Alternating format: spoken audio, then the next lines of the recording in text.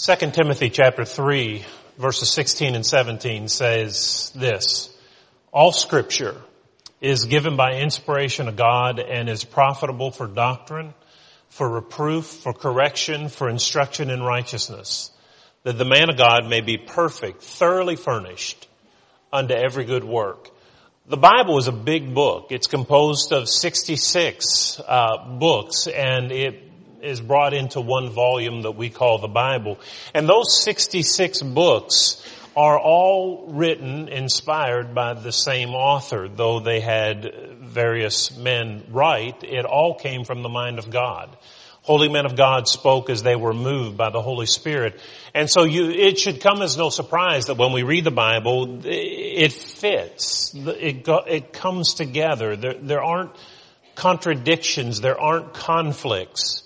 And they rely on each other. New Testament writers quote Old Testament writers and validate their claims in the New Testament events that occurred in the Old Testament. And that is important because if you dismiss some story in the Bible or dismiss the historicity of some event in the Bible, maybe in the Old Testament, chances are you'll probably also pervert or have a ripple effect, a domino effect on other matters, other doctrines, other teachings in the Bible elsewhere. That is true with the Old Testament story of the flood. I know there are a lot of people that just can't get their arms around the historicity of the flood. Really? Y'all believe in a flood, a worldwide global flood, where all these animals got stuck on an ark and floated around for about a year? Are you kidding me? You really believe that? You take that literally? Well, you see, when we trifle with that Old Testament story in Genesis chapter 6 and 7 and 8, then chances are that we will also pervert what Jesus had reference to in Matthew chapter 24, when he used the flood and the story of Noah as a backdrop to teach about his second coming and his return and the judgment of God. You pervert the story of the flood, you might pervert Jesus' teaching on his second coming. If you pervert the story of the flood, you might pervert Peter's message about the importance of baptism. You see, Peter in 1 Peter chapter 3 and verse 21 makes reference of that Old Testament flood and uses that reference as a groundwork or foundation to say that baptism saves us, not the water, but God saves us in the event of baptism. You pervert the story of the flood, you potentially pervert the point that Peter was making in 1 Peter 3:21. You pervert the story of the flood in the Bible, and you also possibly pervert the nature of saving faith that the writer of the Hebrew book, the book of Hebrews, said in Hebrews chapter 11 and verse 7. He describes the faith of Noah and how Noah acted and was saved by his faith. And if we change that story in the beginning, it has a ripple effect. It's kind of like doing a math problem, higher math, where if you get something wrong in your calculations, it's going to affect every step of the way, and it's eventually going to affect your answer. Best thing to do is just leave it alone and believe it and let it be what God said it was and trust that that's true. God has demonstrated himself through abundance of evidences that he is God and that the Bible is his word and it's trustworthy. And so this morning I want us to look back to the event of the flood, to the story of Noah and the ark, and I want us to see what the Bible has to say about some things with reference to that event. Now, as you probably know, there has grabbed a lot of headlines, and a lot of ink has been written or used on this movie that has just come out entitled Noah.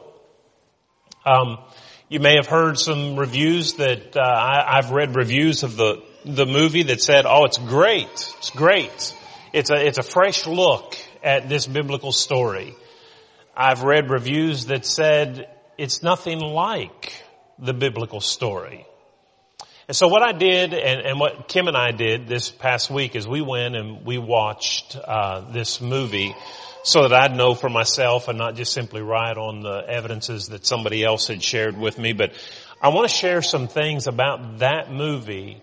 Not a whole lot of time spent on it, but I just want to show you what has been done and what's being said in our culture today and how the biblical message is being presented.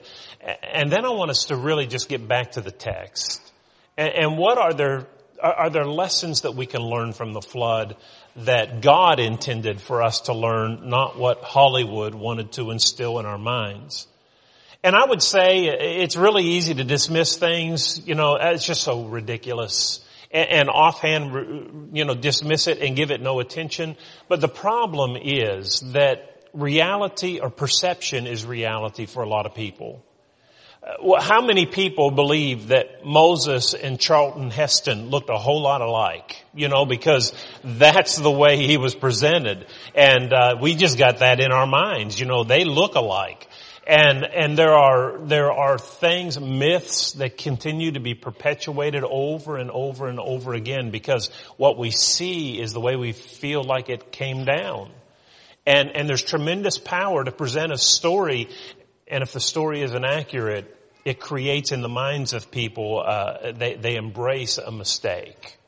And so I want us to look at what is being said in this movie. First of all, I want to read a quote from Ari Handel. He was the co-author or the co-writer of the Book of Noah, from which came this movie.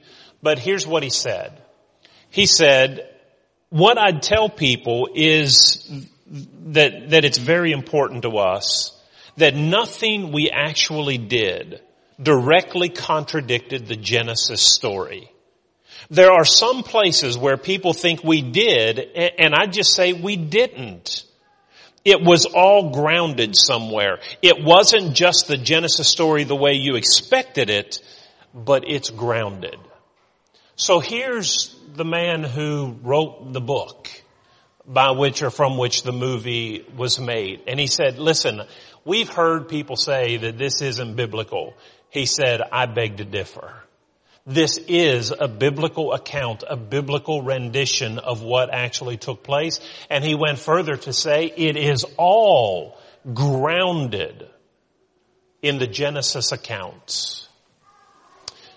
Let's see if that's true. I'm going to share with you a summary of events that took place in this movie, and then we'll get to the real part of the lesson and share with you what God says and some lessons that we can learn from what God said about the ark. Here's a fair summary. It's not complete, but it's fair. In the beginning, God created evolution.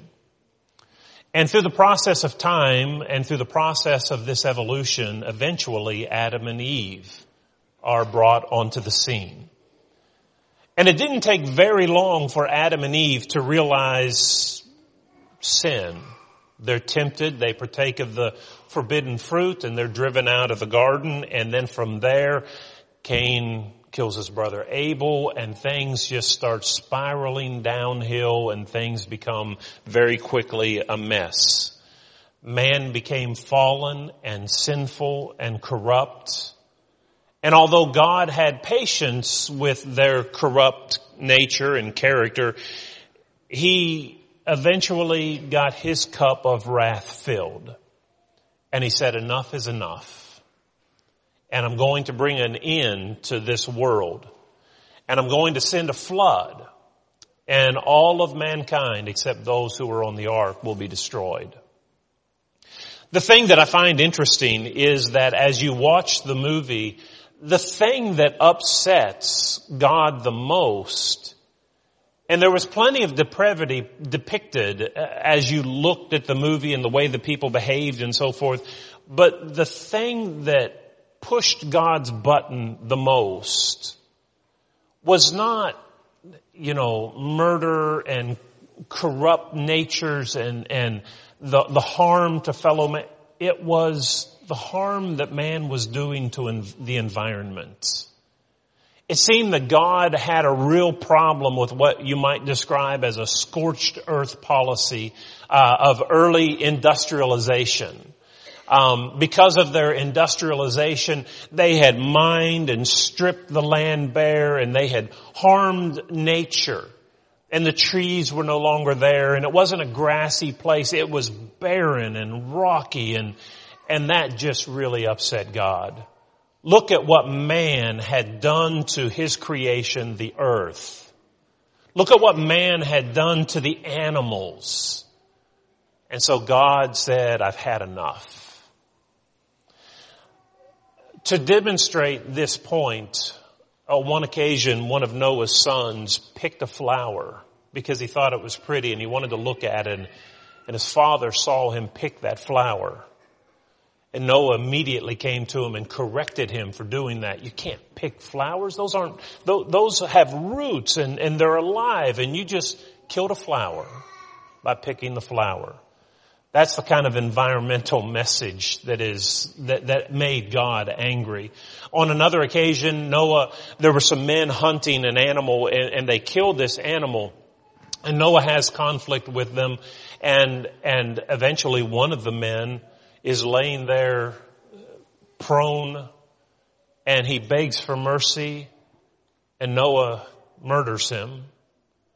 And in so doing, he said, this is justice. You see, he took the life of this man because that man had taken the life of an animal because he was hungry. It's that policy that is what God says we got to do something. We've got to rid the world of people like this. And so he instructs Noah to build an ark. This ark is pretty big, but no problem, because how are you going to get that much wood in a barren landscape that has been stripped of all greenery? Well, Noah was given a seed, and he placed that seed in the ground, and he covered it up, and suddenly a forest grew as far as you can see. It was reminiscent of Jack and the Beanstalk, literally. That's what I whispered to my wife. He planted the seed, and here it comes. And so he had all the wood he wanted. But still, that's a big ark. How's Noah and his 3 sons, who, by the way, were still very young, how are they going to build an ark that size? Well, no worries. They had some rock monsters to help them. There were these beings, these rock monsters. They were rocks. They could roll up into a rock and you'd think it was just a rock, but then it could just come to life and stand up, and it'd be 3 times as tall as a man, and they were fallen angels. And these rock monsters were called watchers. They had been sent to earth to help man, but they didn't help man. They couldn't stop man from becoming corrupt, and so God punished them and turned them into rocks. And so here they are walking. They had like arms and what looked like maybe wings. They were kind of 2 arms, and then they had 2 legs. So there were 6-legged rocks walking around, and boy, they could really cut down a tree. They would take a tree and uproot it and just put their hand around and just pull it through and strip it of all its bark and limbs, and Noah had a beam to go into the ark. So that's how Noah built the ark. When it came time to get on the ark, Noah eventually enters the ark with his wife and his 3 sons and their 1 wife. 2 of the sons weren't married. Just the 1 son had a wife. And there was also a stowaway, Tubal-Cain, that we read about in Genesis 4. He also climbed in and got into the ark and hid, and survived while on the ark by eating some of the animals that were on the ark, bringing into extinction, I suppose, those animals. While on the ark, Noah gathered his family together and said this: The reason God had us build this ark is because He wanted to save the animals. We're not the object of the salvation. Once we get off the ark and fulfill our mission in protecting these animals, we are to, and He formed a murder-suicide pact with His family. He told His oldest son, you kill your mother and I. And then He told the next brother, you kill your brother. And then the youngest brother was to kill his brother. And then when he was alone left, he would die. And that would be the end of man, which was God's purpose. And the animals would be saved from all the terrible things men do. While on the ark, the one daughter-in-law discovers she is with child. And Noah is bent on murdering that child. Because of his belief that man isn't worth saving, he said, as soon as I have a baby, I'm going to kill it. She happened to have twin girls. And a good bit of time is spent with Noah acting irrational and almost crazed in an attempt to murder those twin babies, and had a knife to them and finally just couldn't go through with it. He was so distraught that he couldn't go through with it that he went off after the ark landed. He went off and lived by himself and felt like he was a failure. Finally, the daughter-in-law went to him and said, listen, maybe you weren't a failure. You see, maybe the fact that you couldn't bring yourself to kill those children indicates that there's some goodness in man. And maybe it wasn't God's intent to destroy us after all. Maybe we have a right to live. And with those wise words, Noah decided to go back to his wife, and that's the end of the story. Now again, what the author said is we actually did nothing that directly contradicted the Genesis story. He said it was all grounded somewhere. I just wish it were grounded in the Bible. I don't know where it was grounded in, but it wasn't grounded in the Bible. That's what's being promoted today in the movie theaters with regard to the movie Noah. If you want to go see it, that's what you're going to go see. If you're going to see a Genesis account of the flood and Noah, you're not going to get that. What you're going to get is the summary that I shared with you this morning. And again, why I think that's important is because perception is reality. And if that's what some people who won't open a Bible, but that's what they're presented with, how many of those things that seem absolutely absurd to you, to those who are biblically illiterate, how many of those things might be embraced as a part of the Genesis story? You see, that's the danger of it. But here's what I want to do for the rest of the time. I want to share with you what the Bible says about the Genesis account of the flood, and I want to share some points that I think will be helpful to us. I don't want to retell the story. I think probably we're all pretty familiar with the story. But what I would like to do is to make some application from some of the truths that are contained in this story. And the first thing is this: God's grace does not equate to my ease. I can't tell you how many people I have met through the years who wanted to become a Christian because life was hard for them and it was difficult, and they had lost their job and their wife was mad and their kids had rebelled and their home life was falling apart and you know, there's all these troubles. I've got to turn to Jesus because I've got too many troubles. Nowhere does the Bible promise that if you give your life to Him, and if the God shows you grace, that it means your troubles go away. That's a popular notion, but it's a mistaken notion. Listen to what the Bible says in Genesis chapter 6 and verse 8. Listen to what God said of Noah. But Noah found grace in the eyes of the Lord.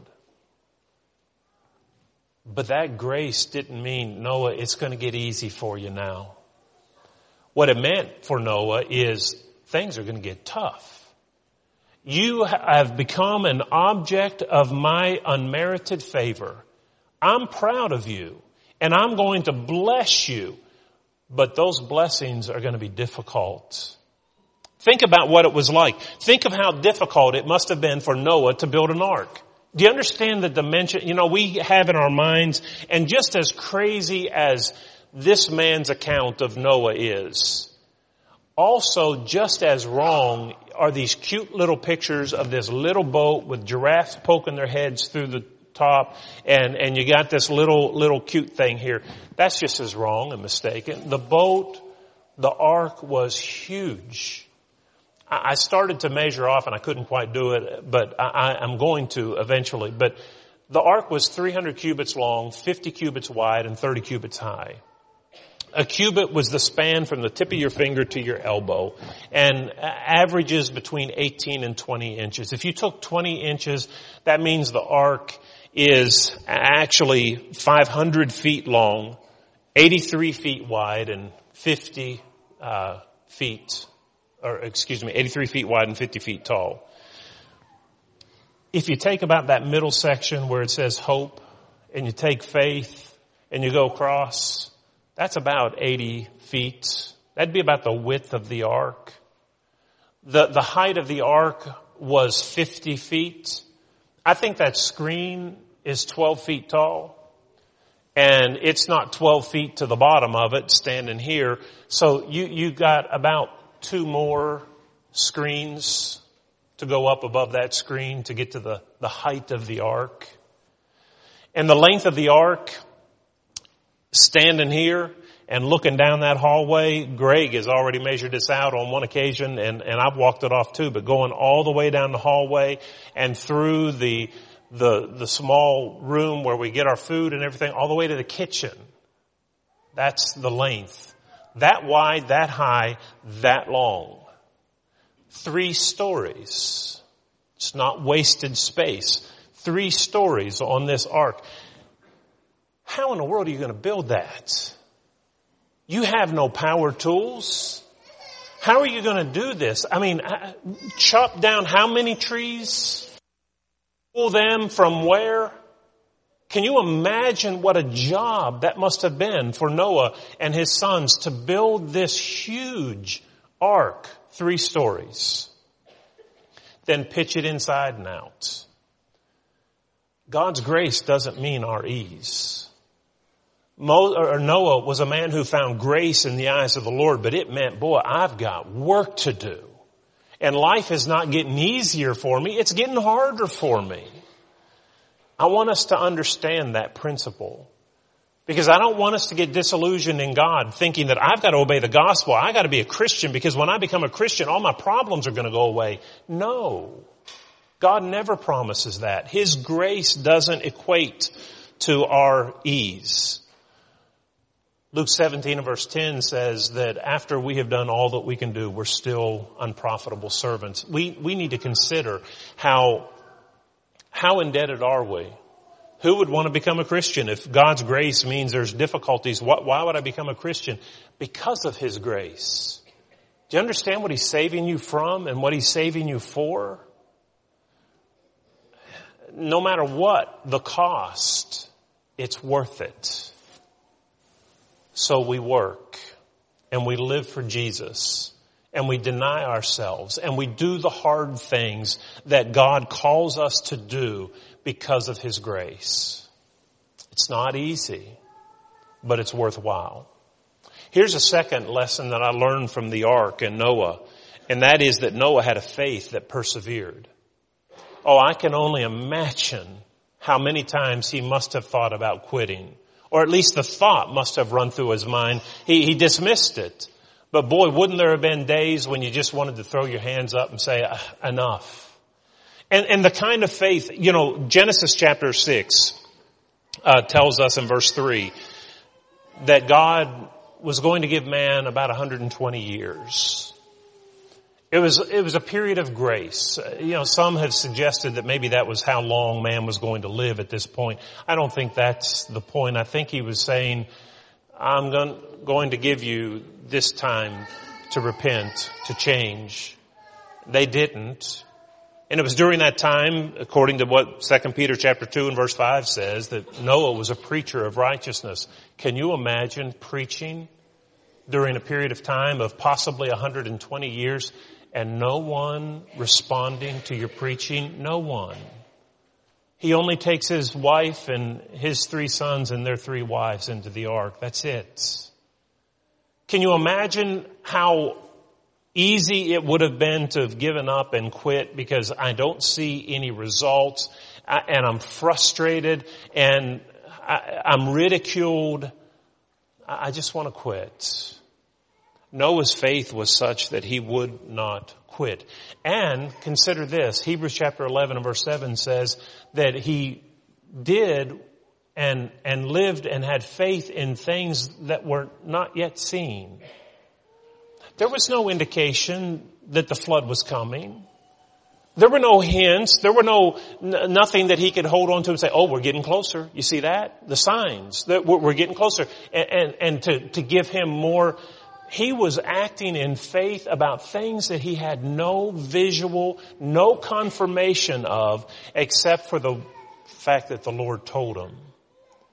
And he operated for 120 years that way. Can you imagine that? Listen, we want answers now. We want results. We're results oriented. I need confirmation. What if God called us to things that had no confirmation, no proof of approval for a long period of time? In the first century, in 2 Peter chapter 3, there were those who were skeptical of the whole Christianity thing. Jesus is coming again. And you remember what they said? All things continue like that. Where is he? Where's Jesus? You say he's coming back, but man, it's been 30 some years since he's been gone. Where is the promise of his coming? That was hard on those Christians. We're talking about 30 years. How long can we serve God without confirmation? How long can we trust God just taking him at his word without any validation? That's the kind of faith Noah had. I'm amazed at Enoch. The Bible says of Enoch in Genesis chapter 5 that he walked with God for 300 years. If we were to walk with God for 300 years, some of us would have a cardiac arrest. I mean, are you kidding me? I can't go any longer. I'm just waiting for it to get over with. I mean, it's been hard. Just let me get through this. Let the end come. Enoch walked with God for 300 years. Noah was a man who walked with God in obedience. And we need to have that same dogged determination and faithfulness in serving him, that if the promises aren't fulfilled in our lifetime, we still trust them because God spoke them. Here's a third thing that I learned about Noah, and it's that God will not abandon the faithful. God called Noah to a task, and he didn't leave him to himself. He was there with him. Oh, it was a huge task. And God stayed with him. And those who, sometimes skeptics will say, oh, you kidding me. You believe that Noah ran over to Australia and got a couple kangaroos, and then he ran over to Africa and got a couple lions, and then he ran over to, that's what you have Noah doing? Oh, I don't believe that. Well, neither do I. That's not what the Bible says. If you look at what the Bible says, you'll be reminded that this was a miraculous event. Everything about this is miraculous. And in Genesis chapter 6, and let me see if I can find the verse 20, of the birds after their kind, the animals after their kind, and of every creeping thing of the earth after its kind, 2 of every kind will come to you. Noah didn't have to go running around catching animals. The Lord brought them to him. The Lord was with him. The Lord didn't desert Noah. And furthermore, look at the statement made in Genesis chapter 7 and verse 1, where God said, Noah, come into the ark, you and all your family. What's the difference in come into the ark and go into the ark? The location of the speaker. God invited Noah to come into the ark, meaning his presence was there as well. How did Noah take care of all those animals? How did all that take place? I don't know the details. We're not given it, but I know he didn't do it alone. God was with him. He said, come into the ark. He brought the animals to Noah. God gave Noah a huge task, but he said, I'll be with you in it.